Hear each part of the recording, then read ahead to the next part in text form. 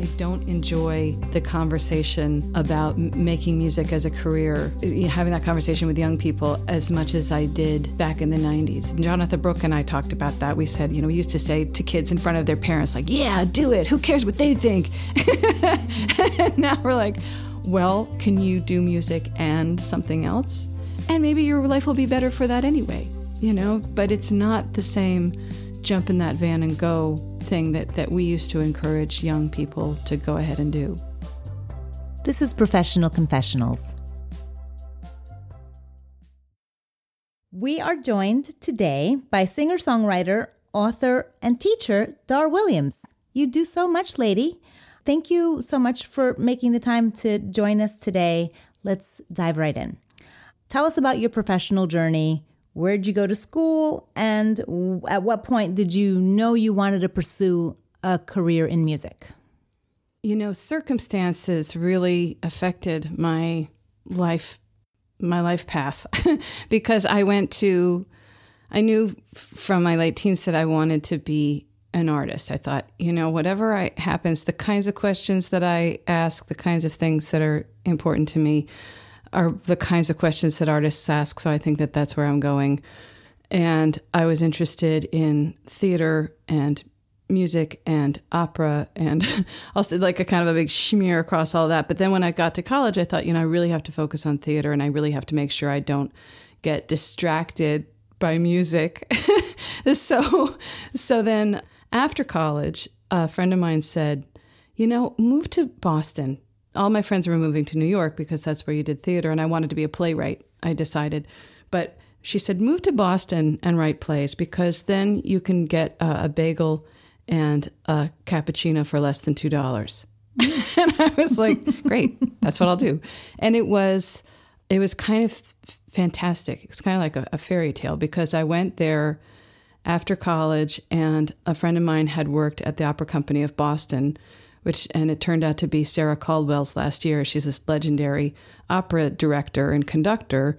And she said, look, I know that you're interested in this kind of stuff. They're looking for, interns / stage managing assistants. And so I got the job and they were paying me because by the end they were so bankrupt that I was basically like the assistant stage manager with, which is not really how my brain works, but it did by then. So I did 7 or 8 months of that. And then in the midst of working at this opera company backstage, I realized that I missed singing. And so I went to a voice teacher who said, look, we can't do opera after a point. We can start with breathing, but then you might have to go somewhere else. But it sounds like you're a folk singer. I mean, it sounds like that's where your heart is. That sounds like where your songs are and what you love. And so she told me about all of the open mics that she had gone to in the early 70s that were still around. And that's how strong the music scene was in Boston. Everything was going through a revival. And you could go to an open mic every night of the week. So I let that world choose me. I wrote a play that I was going to turn into a feature-length play. It was a one act and it won a contest thing. And then they said, turn it into a full thing. And then I was informed by the head of that theater company when he was my waiter at a restaurant that they had folded. So then I went off to the song circles and the open mics of the folk scene, and it just kept on going. And so here I am. So your interest was in opera, but you were guided towards folk. Did that resonate with you at the time that you were like, yeah, you're right? Or... what was that like? It was. I said I was interested in opera or folk. I said, I'm here at the opera company and I'm, a backstage person, but it's so beautiful. But I grew up with, my dad's folk rock collection from the 60s and these are my idols. And a lot of the radio was playing contemporary folk music in Boston at the time. And I was really loving this whole wheel turning new scene. And so she wasn't, she was right. That's where I wanted to go. Mm-hmm.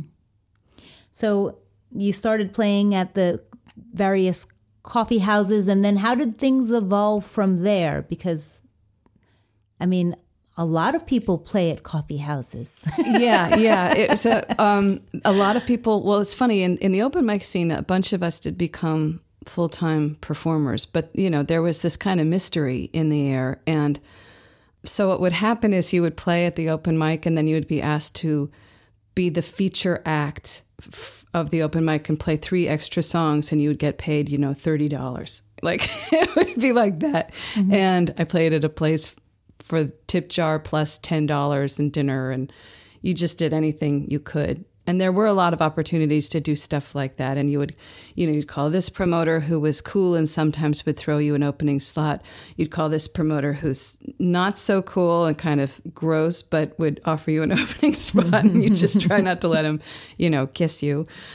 Actually, that was minimal. There was minimal grossness, which was great. And then finally I was going out with someone. He was a folk singer too. And I just felt like I needed space, and I felt claustrophobic, and I felt like I was getting competitive. I felt like I was getting petty. Like the scene, of course, we're really young and we want to know if we're going to make it, and it's competitive, but I didn't like what it was doing to me. So I moved to Northampton, and my boyfriend at the time promptly, dumped me for his roommate, which now makes a lot of sense to me. I moved 100 miles away. And so I had a lot of time and space. A straight woman in the lesbian mecca of the Northeast, I had a lot of time and space to just sit on my futon and write the songs that became my first CD, which I recorded, on a shoestring budget out in the woods and in my friend Rusty's basement. And then when that CD came out, it had songs on it that were my, The Honesty Room was my first CD. And from the moment I released that, I was a full-time musician. Wow. Sounds kind of fast. Fairy tale like. Yes. It was a couple of years of, wow, I really want to do this, but everybody wants to do this, and who knows if and all that stuff. And then, and kind of scratch and claw. And, I played at this one bar where there were like 5 people at the bar, and they were paying me $100 to play for 3 hours. And so I was mixing in some of my songs, and I said at one point, this is a song that has to do with my college town. It used to have a big mafia presence, but it doesn't anymore. And everybody swung around from the bar, and they're like, no, it's still there. And that's when I realized that they were listening, and it was like the jig was up, and they all openly started to listen, and they gravitated, these 5 guys, like to the table in front of me. And I was so heartbroken and so lost, and it was so late night, foggy New England. It just felt like this was the beginning of something. I just felt so heartened and loved by these guys who would show up at shows throughout my career. I saw one of them last year.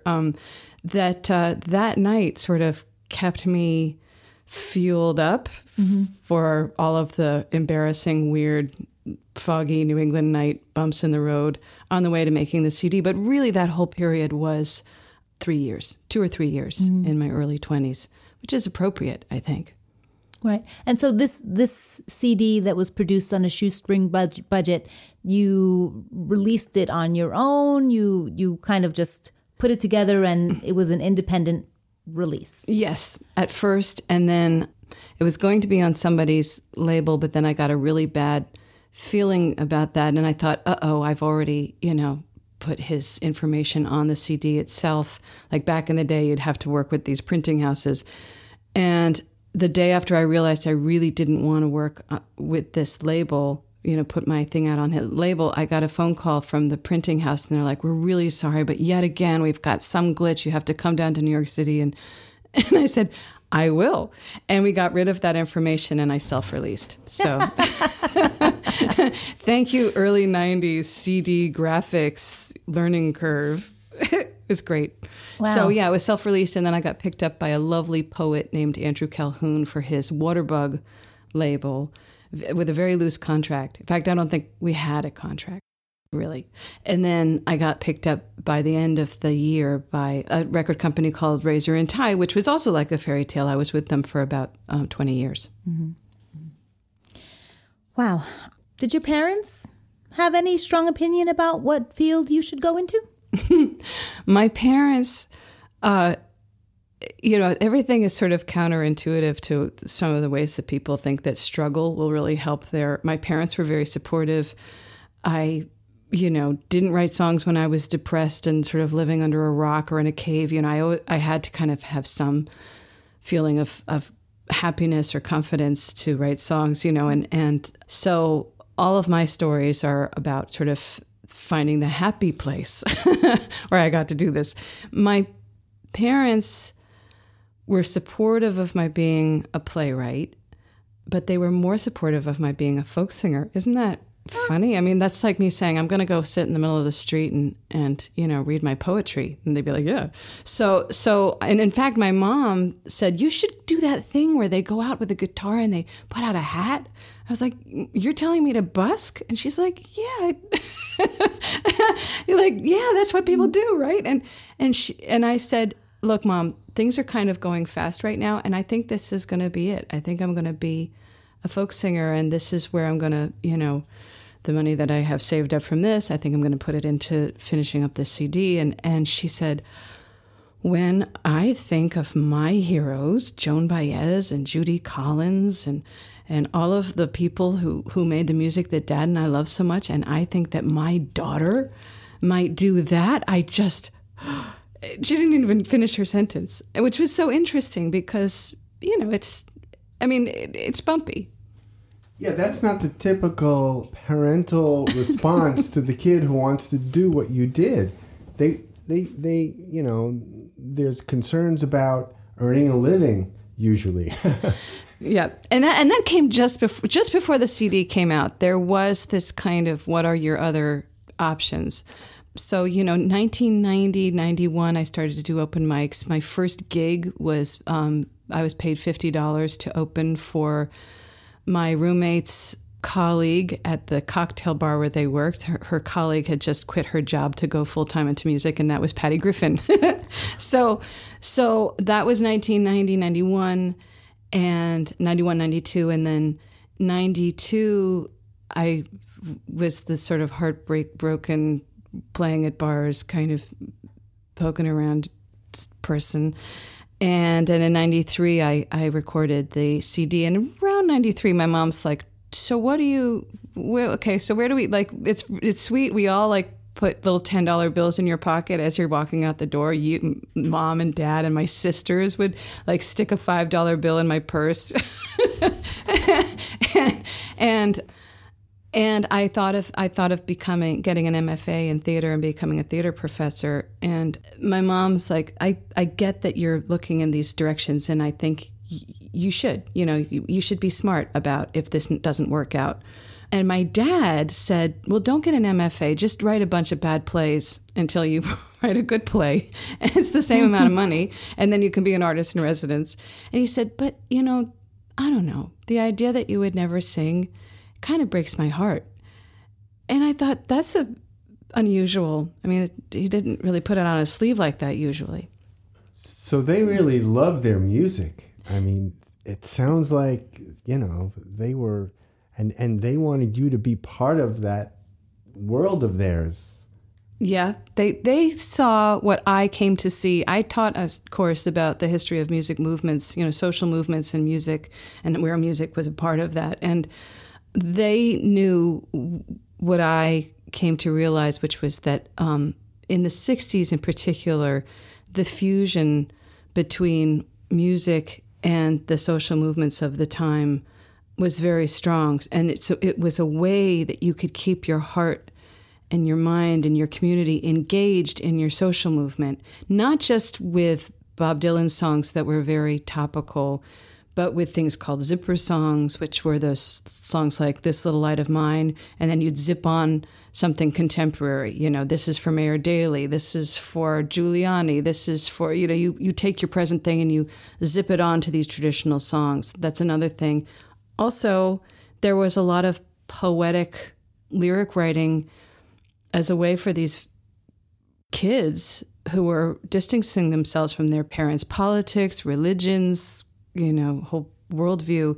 This was a way for these kids to sort of minister to each other and remind each other that, like in the song Our House by Crosby, Stills and Nash, Graham Nash singing, the windows are illuminated by the evening sun, and those are our jewels. That's our wealth. We two cats in the yard. And and that kind of simplicity, all of that stuff was fused with the life and the politics and the progressive world that my parents and a lot of their friends were dreaming about. So it was a very deep love. I'm still like really blown away by the amount of love and support that you got from your parents entering into this creative endeavor. And I just imagine that it must have helped a lot because, you know, it's like their vote of confidence in you. Yeah, I think there's enough stuff that I did and that friends of mine did where they were swimming upstream. And, you know, there are things that I did that my parents didn't approve of at all. And I did them anyway. And that's a growing experience. I mean, it's good to swim upstream sometimes. I mean, I get it. But in this case, and also, you know, my mom didn't really understand the first songs that I wrote. It was really interesting because I sang a song to her and she goes, "I'm sorry, I just don't get that one." Then I sang it and she goes, "Just don't get that." And then months later I said, "Okay, here's one that I think you might like." And I'm singing it for her and she's looking like, "Nope, I'm not getting this." And the chorus says, "She's the best one that we've ever had. She sits on her hair and she's tall as my dad. And she tie-dyed my shirt and she pierced her own ears. And it's peace, man, cool, yeah, the babysitter's here." And my mom just started to smile like, "Oh, I get that one. And I know exactly who you're writing about." And she looked so relieved because she wanted to be supportive. But there were some months of her saying, "I don't, you know, your songs are so obtuse. I don't, And I pushed back on that one. But then when I wrote the song about our old hippie babysitter, she was so happy. And I think that helped her see that, you know, everyone's going to get something. And everybody, you know, it all worked out in the end. So let's shift gears a little bit and talk about your role models, who you were influenced by. A big thing happened to me when I was 16 years old. I was going off to go dance at the Guggenheim Museum because there was this kind of, I mean, I wasn't a great dancer, but there was this thing where, anyway, there was this one specific dance that they wanted this group of kids to do at the Guggenheim because it was an international party, gala, and we were going to do this Scottish thing. So I stayed home from school that day because I didn't get enough sleep, and I just thought, I don't want to mess that up. And no one was in the house, and I decided to pull out these Judy Collins records that I'd been listening to since I was 6, but never listened to the lyrics. And I was doing my homework and listening to these lyrics, and I remember just putting down my pen and really listening and saying, my God, these people really, they treat music like it's very important. Like these songs are very important. And this was the disco era for me, you know, in the early 80s. I thought these people, this wasn't just content or product. I mean, these people thought that they were making the world go round. I would love to write songs like this. Like, that's incredible that they had such a community of faith because they're all singing each other's songs, like Leonard Cohen and Pete Seeger and Joni Mitchell and Judy Collins. And it's like I got it. And it was such a strong lightning bolt that it stuck with me, you know, through the years ahead, even though I thought I wanted to do theater. So all of those late 60s, early 70s writers who took themselves so seriously, like Leonard Cohen and Judy Collins and Joan Baez. My father had an alphabetized record collection. So like everything that was B through D, that was the Beatles, Bob Dylan, Crosby, Stills and Nash, Jim Croce, Joan Baez, Judy Collins. Like there was so much between those three letters. And then you'd go a little east to the Mamas and the Papas and Simon and Garfunkel. So they were my role models. And if you look at them, I mean, they were really wealthy. But if you look particularly like at Carole King's Tapestry, I mean, she had written, like, didn't she write Leader of the Pack? Or no, she wrote so many famous songs, and yet her Tapestry album is a picture of her in jeans with a cat in a bay window. I don't think she's wearing any makeup. She looks like she's living in off-campus housing at Wesleyan, you know, with 16 housemates who are like, "What are you doing down there?" So you could really like get really attached to your role models because they were doing a lot of stuff to look like the rest of the world with their genes and their attitudes. So yeah, Paul Simon was really that kind of, he was the sort of disenfranchised, alienated suburban kid kind of going in to urban culture and out of it. That was really a big one for me. I guess that experience maybe contributed to the writing workshops that you conduct? You know what? Songwriting? I lead a retreat called Writing a Song That Matters. And the thing about what happened with my career is that the songs that I wrote from that, theater world place and influenced by the late 60s folk rock writers, all of those influences led me to write songs that I would align I would tune in to what I was really feeling, like, well, what really happened. And one of those songs was called When I Was a Boy, and it's like, when I was a boy, I could, roam around the woods with no shirt on and all that stuff, and now I don't because I'm not a boy anymore. But at the end, I was like, well, so where is this song going?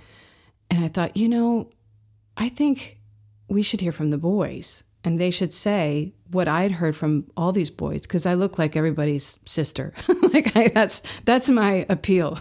I look like everyone's little sister, and guys would say, like, I've never told anybody this, but I used to cry a lot. I love my mom so much. I don't talk to her as much as I want to. I used to pick flowers. I like knitting or whatever, but I'm not like other guys. I decided to take all those testimonies and sort of wrap it up and put it into a last chorus where she turns to the guy and says, well, obviously I lost a lot because now I have to be a woman. I can't be a boy anymore. And he's like, well, I lost a lot too because I had this kind of girl thing. That song, listening to, sort of my psyche and what I really wanted to write, was what launched my career. And like the woods where I would creep, it's a secret I can't keep, except when I'm tired, except when I'm being cut off guard. And I've had a lonesome, awful day. The conversation finds its way to catching fireflies out in the backyard. And so I tell the men I'm with about the other life I lived, and I say, now you're Top Gun, I have lost and you have won. And he says, oh no, can't you see? When I was a girl, my mom and I, we always talked, and I picked flowers everywhere that I walked. And I could always cry. Now even when I'm alone, I seldom do. And I have lost some kindness, but I was a girl too, and you were just like me, and I was just like you.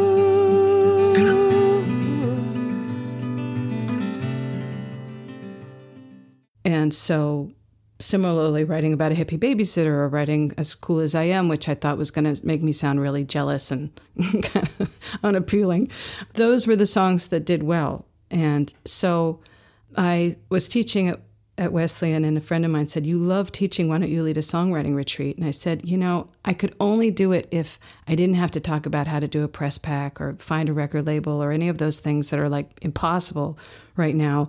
I would really love to lead one if it were called something like Writing a Song That Matters. He said, all right, well, we're all set. My friend Tom, his name is Tom Todoroff, and he's an acting coach, and he has a whole conservatory now, and he lived here in town. And I said, well, there is this place called the Garrison Institute down the street that's kind of great. And he goes, let's check it out. So he said, we've got the place, you've got the name. And I said, terrific, I'll do it in 2014. And he said, no, you're going to do it in 2013. So I did. And we kind of threw it at the wall, and it stuck. And it was quite incredible. Really kind of what I was meant to do, I think. So yes, these kind of role models, that kind of world that I was a part of, helped me say with genuine faith to these songwriters that when you write songs that matter to you and you proceed along the lines of really checking in with if they, how true they feel to you, these are the songs that you'll be proud of. And maybe they'll be the songs that get commercial appeal as well. But we start with the poet. We start with the songwriting experience, the process. Wonderful. And you've been running that retreat every year since then, right?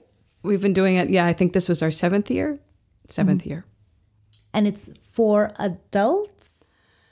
The rules are, we kind of had to learn the hard way on this one. We didn't have an age restriction, but now it's 18 plus.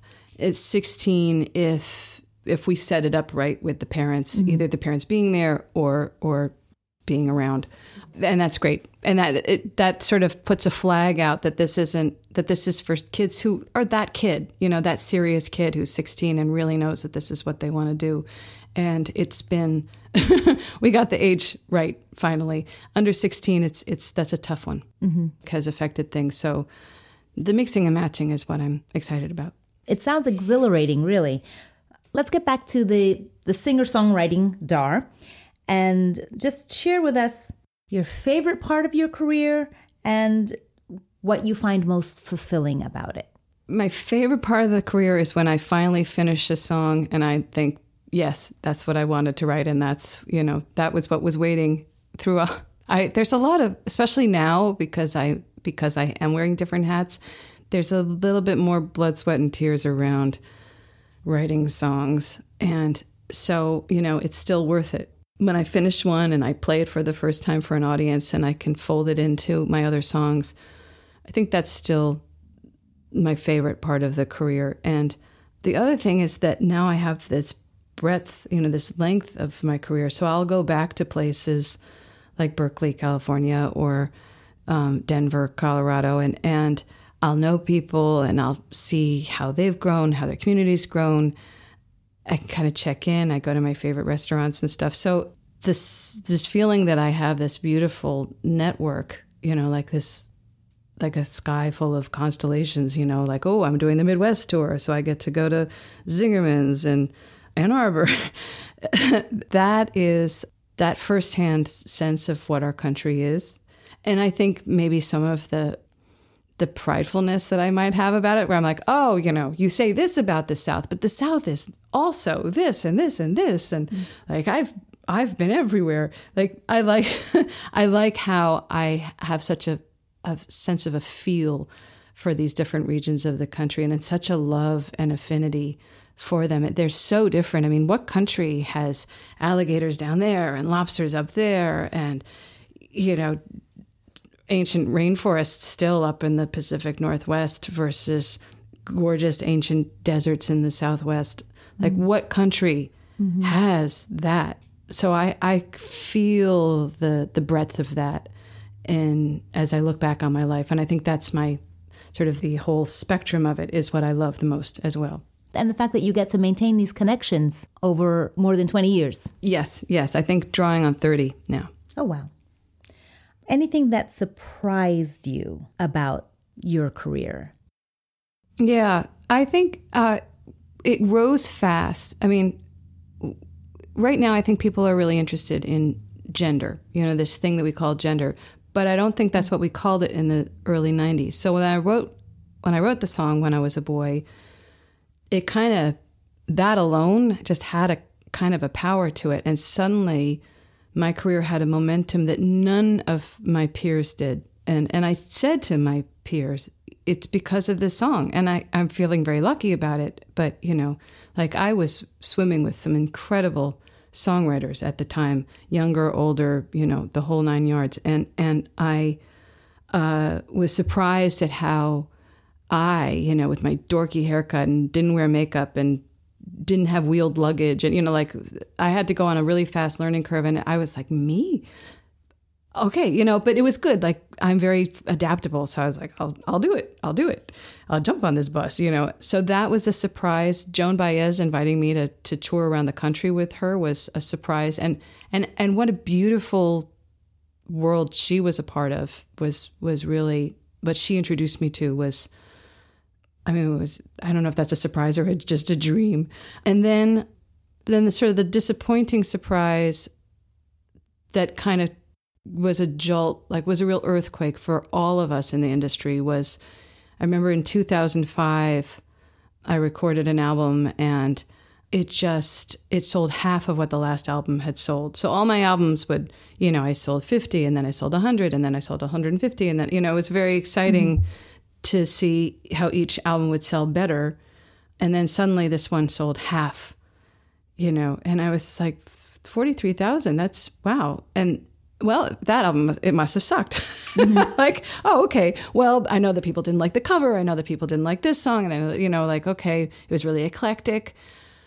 But then I walked into a Starbucks and just saw like all Bob Dylan. And what Starbucks used to do, they used to have this relationship with something called Hear Music, where they would have, let's say, a Norah Jones record to turn you on to Norah Jones. And then they'd have, here's a big compilation of people who are kind of like Norah Jones, and we're going to turn you on to these people and get you to buy their CDs, and then we'll sell their CDs. And they really went out of their way to create like a coffee house culture out of a box. I mean, it was Starbucks, but they took on some stewardship about getting people excited and turned on to new music.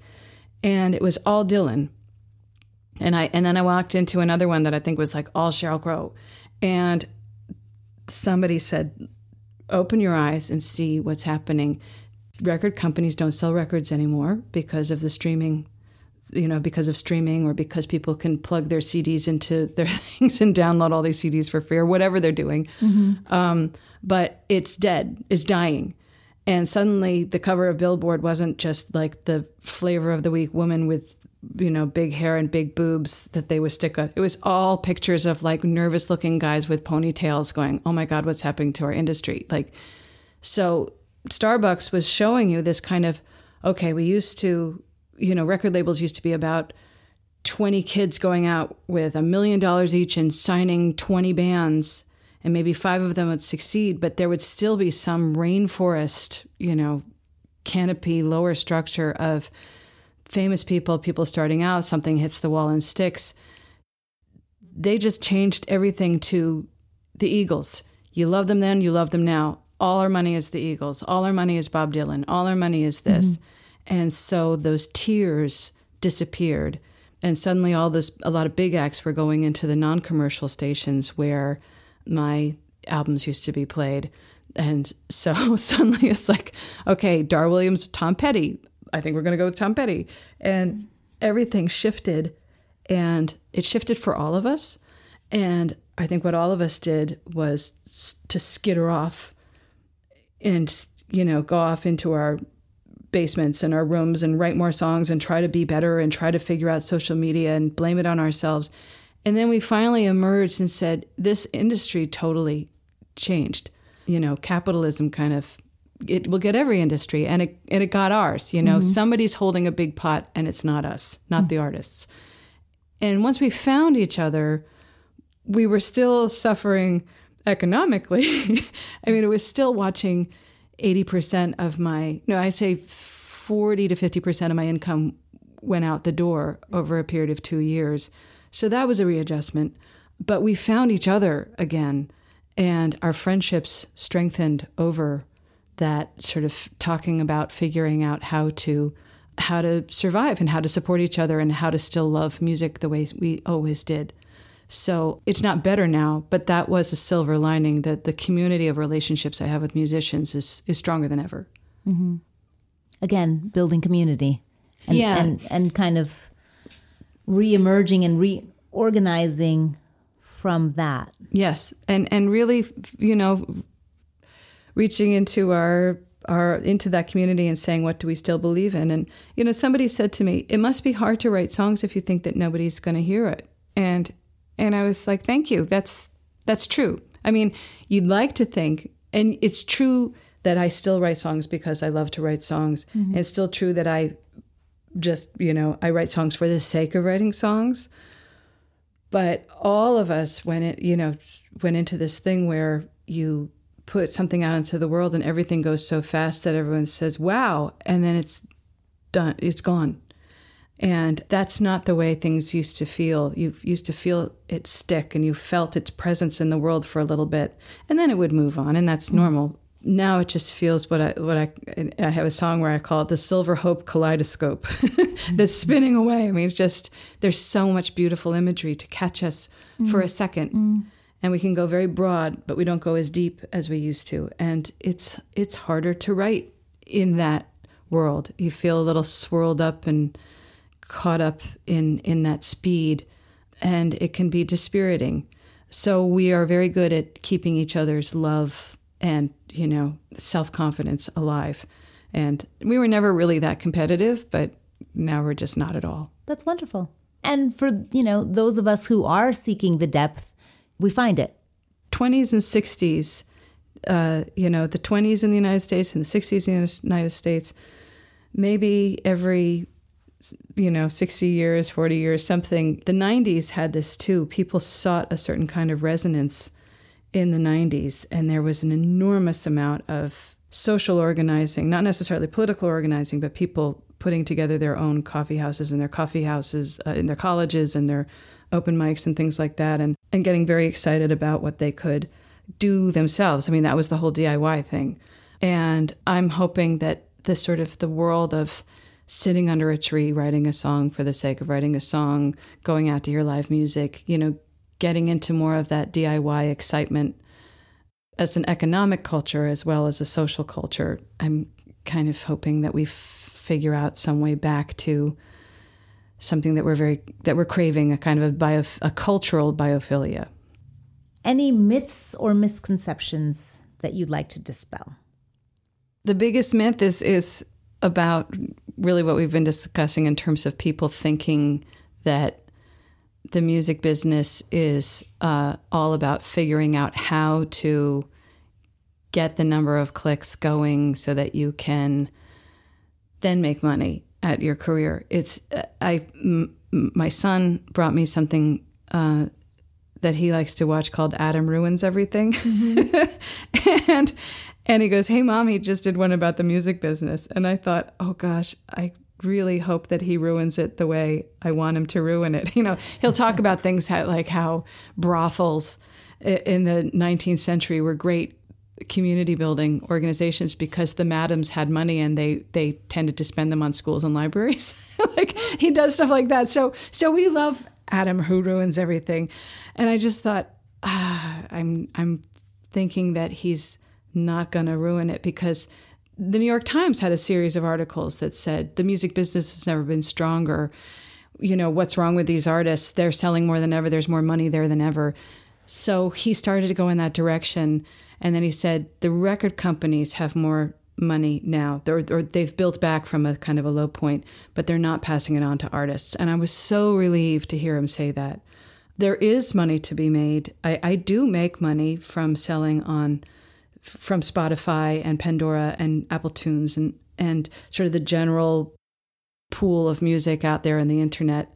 And that is higher than it was. So that's something that that's a myth that I had to pop for myself. There is money there. Mm-hmm. However, it is, I would say, a quarter, 15% to 25% of what it was back when CDs were being sold.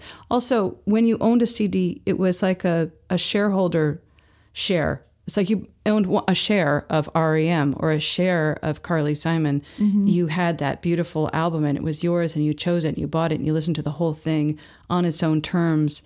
So another myth is that it was just the economics of music that got disrupted with streaming culture. We also went back to something that was more part of the early 60s, which is singles culture. You listen to an artist for one song or three songs. You don't steep yourself in their Ladies of the Canyon, Joni Mitchell world for 6 months in your car, just kind of fusing your life experiences with theirs and kind of creating symbiotic dreamscape with that artist. That doesn't happen as much. And so that sense of affiliation and connection to their whole of is not there. And that's a different culture as well in terms of how the kinds of allegiance people have, even to listening to live music in general. And certainly to sort of the more small coffee house world of it. For people to believe that it's just different, it's equal and just different, it's not, it's harder.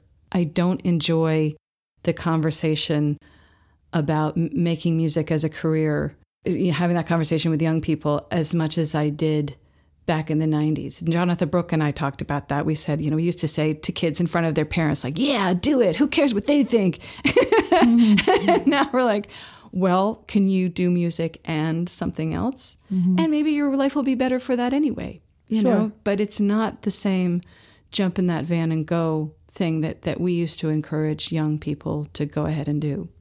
To that end, what advice would you give someone just beginning to pursue a career in this field? What I basically say is that there are all these numbers, as you're starting to put yourself out in the world.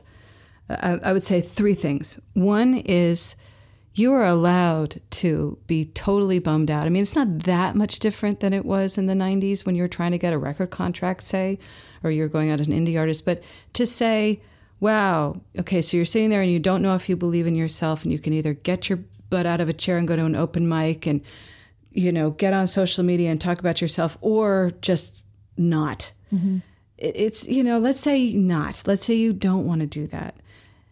It's so kind of cruel that people will come up and say, well, you got to go push yourself on social media and tell everybody how great you are and master the language of sounding humble and yet putting yourself out there.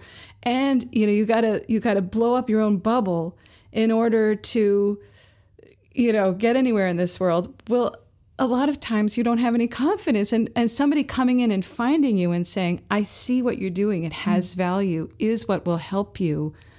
So one piece of advice I'd have is get out to open mics and maybe see if there are people who believe in you who can help you make your posters and call you up and say, I believe in you. This is, the world still loves music. Let's get out there. Let me put something on Facebook for you. As opposed to just saying, yeah, if only you were just more savvy. Some songwriters are really good songwriters. They're really, really bad at putting themselves out there. And so we're allowed to notice that fusing those two jobs together can have a particularly cruel effect on young artists who, it's hard enough for them to have written some beautiful song. The other thing is that there's all sorts of numbers that you'll encounter when you put yourself out there, like your age, your weight, your audience size, how much you're selling, how many clicks you're getting. There's all these numbers, and I call them the numbers. And they're all toxic. Or they can be. And the one number that I tell kids is helpful is money. Because you look at, if you can, in a very basic, chunky way, you can go, okay, what's my rent? What are my utilities? What do I generally spend on food? Let me just try to figure this out. I don't have to get too granular, but what do I generally spend? Okay, I did that when I was in my early 20s, and I was like, if I had $21,000 a year, I could live really well on my $200 rent, including utilities and 18 housemates, and I could have sushi once in a while. I can still go to therapy. That would be amazing. So I knew that that's what I had to make. To know that, then you can say, okay, you know what? I can only make $8,000 a year on music. And so I have to find another thing to do besides playing music. So that's just a fact. That's not personal. That's not playing the lottery every day of your life and thinking maybe I'll hit, maybe my ship will come in. You can do that, but you're also allowed to say, this is what I need to survive, and I don't want to die, and I don't want to freak out. I don't want to have a nervous breakdown. So that's a reality. I had so many students come up to me and say, thank you for saying that, because so many people say, if you do what you love and the money will come. And I advocate believing that the sky is the limit, believing that anything could happen and getting really excited about that. And also knowing that, like, let's say instead of writing When I Was a Boy, I wrote a song about podiatry. Like, you can still write a beautiful song, but the world would not have really wanted to hear that song. You know, maybe I would love that song, but... Or the Podiatrist Association. Right, exactly. You know, actually, I wrote a song called What Do You Hear in These Sounds that had to do with psychotherapy, and one of my only awards that I've ever gotten is from the Santa Clara Psychological Association, which I'm so proud of. So yeah, like... But, you know, let's say that there's a passion, but the niche is really small. You can still believe in yourself, but you're not going to make, you know, you're not going to make a lot of money that way. And you deserve to feel your worth. If you can be honest about what kind of money you can make in music, and then be honest about the fact that you're a mammal who wants to survive, then you can have a conversation between what's actually happening and what you really need, and make decisions from there, as opposed to the magical thinking, if I just was more talented, if I just cared more, if I was just more committed, everything would be different. I'd like to take the burden off of people's shoulders by saying, go ahead and pay attention to money, and then figure out, you know, 18 housemates, great. You know, spend less money, great. You know, don't have a car, wonderful. But also, if that's what you spend, that's what you spend. And you're allowed to go off and be like the most awesome assistant camp director the world has ever seen, and do your music. Right. And I actually, I see this kid from time to time who I saw early on, and I guess I'd had a glass of wine, or anyway, she was trying to be a full-time folk singer. And I said, you know, you're so charming and you're so pretty.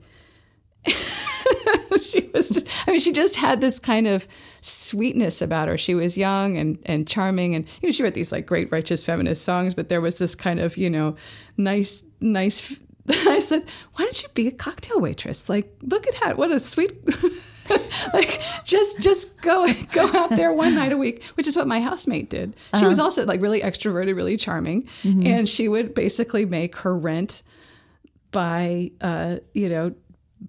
working at a bar once a week, and then doing her other jobs that she loved that made less money throughout the week. Right. And this girl and her parents, they always come up with like, remember us? You're the one who told our daughter that, you know, no. He said something about, you know, just unbutton the top button of your shirt. I was like, oh no. But so I don't, you know, but you know, there's all sorts of waitstaff jobs and all sorts of people who do landscaping, people who do like really interesting other things. And then it ends up informing their music as well. Like it's okay. Like maybe it gets to be about you when you are being really realistic that way.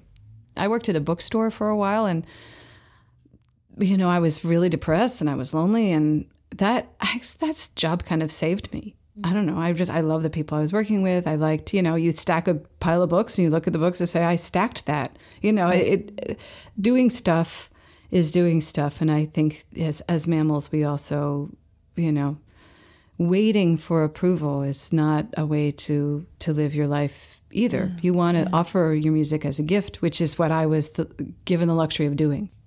Proudest moment, biggest disappointment? Proudest moment was when I was told by a couple that their daughter would lock herself in her room and only played the Indigo Girls and my music. And I thought, you know, and it was early in my career, and I thought, let's just make that the high point right there. Like, a lot of cool stuff has happened, but like, let's make that the high point. Let's make communication be the high point. Like, I've gotten some big checks, like playing Lilith Fair was great, and they put my song on the compilation, and that was an interesting 2-year cycle of royalty checks. Mm-hmm. And I've had my songs in TV shows, which has been really exciting, and I've played all around the world, and it's always kind of felt like a magic carpet ride, so it's all good. But for me, that benchmark of some story that tells you that your music communicated, I was like, let's just make that what I hold myself to, because otherwise it's just a lot of helium. I mean, it can feel too high. High can feel very high. And the biggest disappointment, I don't know. I don't really think it's happened yet. I mean, the crash of the music industry happened to all of us. And I don't know. I think when I look back, having a crash like that in terms of, I don't know. I think it built character. It sucked, but but I think ultimately, because I was also, my son was 2 and it was tough. But the crash, I don't know, there was a phoenix that came out of that, I think. I'm sure. I think it made me it did something good for me. So no, I don't think I've had the disappointment yet. Do you experience any letdown after you play? Some musicians have told me they're on the stage and they're in the clouds when they're playing, and then they get home back to their normal life, and it's a bit of a letdown after the highs they experienced while they were performing. I think that living in a performing world, being part of a performing thing, it can put a little electricity in your blood in general. And I think that we can take that seriously culturally in terms of the whole mix of how, artists can sometimes look a little different, like the way they dress, the way they look, the way that, and also because you're up late, you sleep late, so you don't look like other people that way. You can't really have house pets or house plants sometimes because of that life. And like, there's just all sorts of stuff that you are different for. But I do think, like, my first managers were so like, okay, Joan Baez wants to take you around the world, but don't get too, don't get conceited. Like, there was always this like, Dar's going to go off the rails. I'm like, really? Me? This haircut? This person? But I think that probably helped. And so that you didn't get too fussy. I had my fussy moments. I could lose it from time to time, but that kind of management, that kind of rein you in management helped. And, when I was a parent, like, I went off to Amsterdam and I got these boots that were like thigh high and like high heel. And, I remember being in those boots and a mini skirt in a 24-hour drugstore, getting a giant thing of diapers for my son at midnight in California and being like, I like this. Like, I like this mix. As long as I don't get solicited. I like this mix. I like the fact. And when I come home from a gig and I'm by myself, I really like doing jigsaw puzzles right now. And there's something about coming home from a Connecticut gig and it's like 12:30 at night and I put on my glasses and I work on, a puzzle of the Sistine Chapel ceiling and I find this piece and that piece and I think about my friends or I call a friend in California and I go to bed at 2:30. That's like, and the lilac bushes are outside and it's coming through my windows. Like, that's beautiful too. It sounds like there's an element of additional freedom to a life that you described that in your profession. And I guess that's one of the perks. Yes. If you can handle the high and the low of, I'm out amongst all these people and then I go home and I'm very much alone in that coming down energy thing. If that's good, yes, there's a lot of freedom. The freedom of a freelancer is, I don't know, double-edged sword. I wake up, somebody said, I wake up in the morning, I feel so overwhelmed. Like, what am I supposed to do? Am I supposed to garden? Am I supposed to write? Am I supposed to do both? And my friend said, ask. She said, wake up in the morning and ask. And I do that now. I go, okay, what's today going to be? And this voice comes back and it's like, today's a house day. Like, everything is going to go better if today is about the house. And today's about the kids. Today's about, writing. And I'll mix it all together because of my attention span being what it is. But freedom can feel like too much. But yes, it's a huge gift. If you know how to appreciate that gift, there's an enormous gift. It's just that your world's different than, you work on the weekends and during the week you're around just walking around town and you're like, why is everything closed on a Monday? and it sounds like you need to be incredibly self-motivated if you don't have commitments like a typical job that you have to report to at certain times and duties to perform.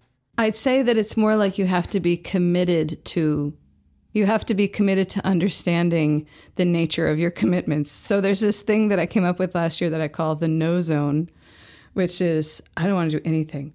I just don't. And like what I try to do to get out of the no zone, I either just sit and play solitaire, or I just like wash one fork. Like I just try to tiptoe out of the no zone. But, you know, I also appreciate the no zone. Like, okay, I'm in the no zone right now. I don't want to do, I've got to make a phone call. I don't want to. And I'm paralyzed. Okay, I'm in the no zone. And then like a half hour later, I can do anything, you know, if I can just roll. And then there's this thing that I call the ozone, which is like, oh, okay, why don't I do this? Oh, I can talk to a friend while I fold my laundry. I'll do that. You know, it's called a speaker phone, you know. And so that's like, oh, what am I going to do now? And that's what I really hope all my days will be, that I don't hit the no zone. But if I don't respect how I'm rolling, then I hit the no zone, and then I'm useless. And then there's other things there's something I call the go zone, which is when you feel really motivated and you just ride that one. But that's not all the time. And so I'm a Taoist, and I would, quote unquote, push myself harder if it worked, but it doesn't.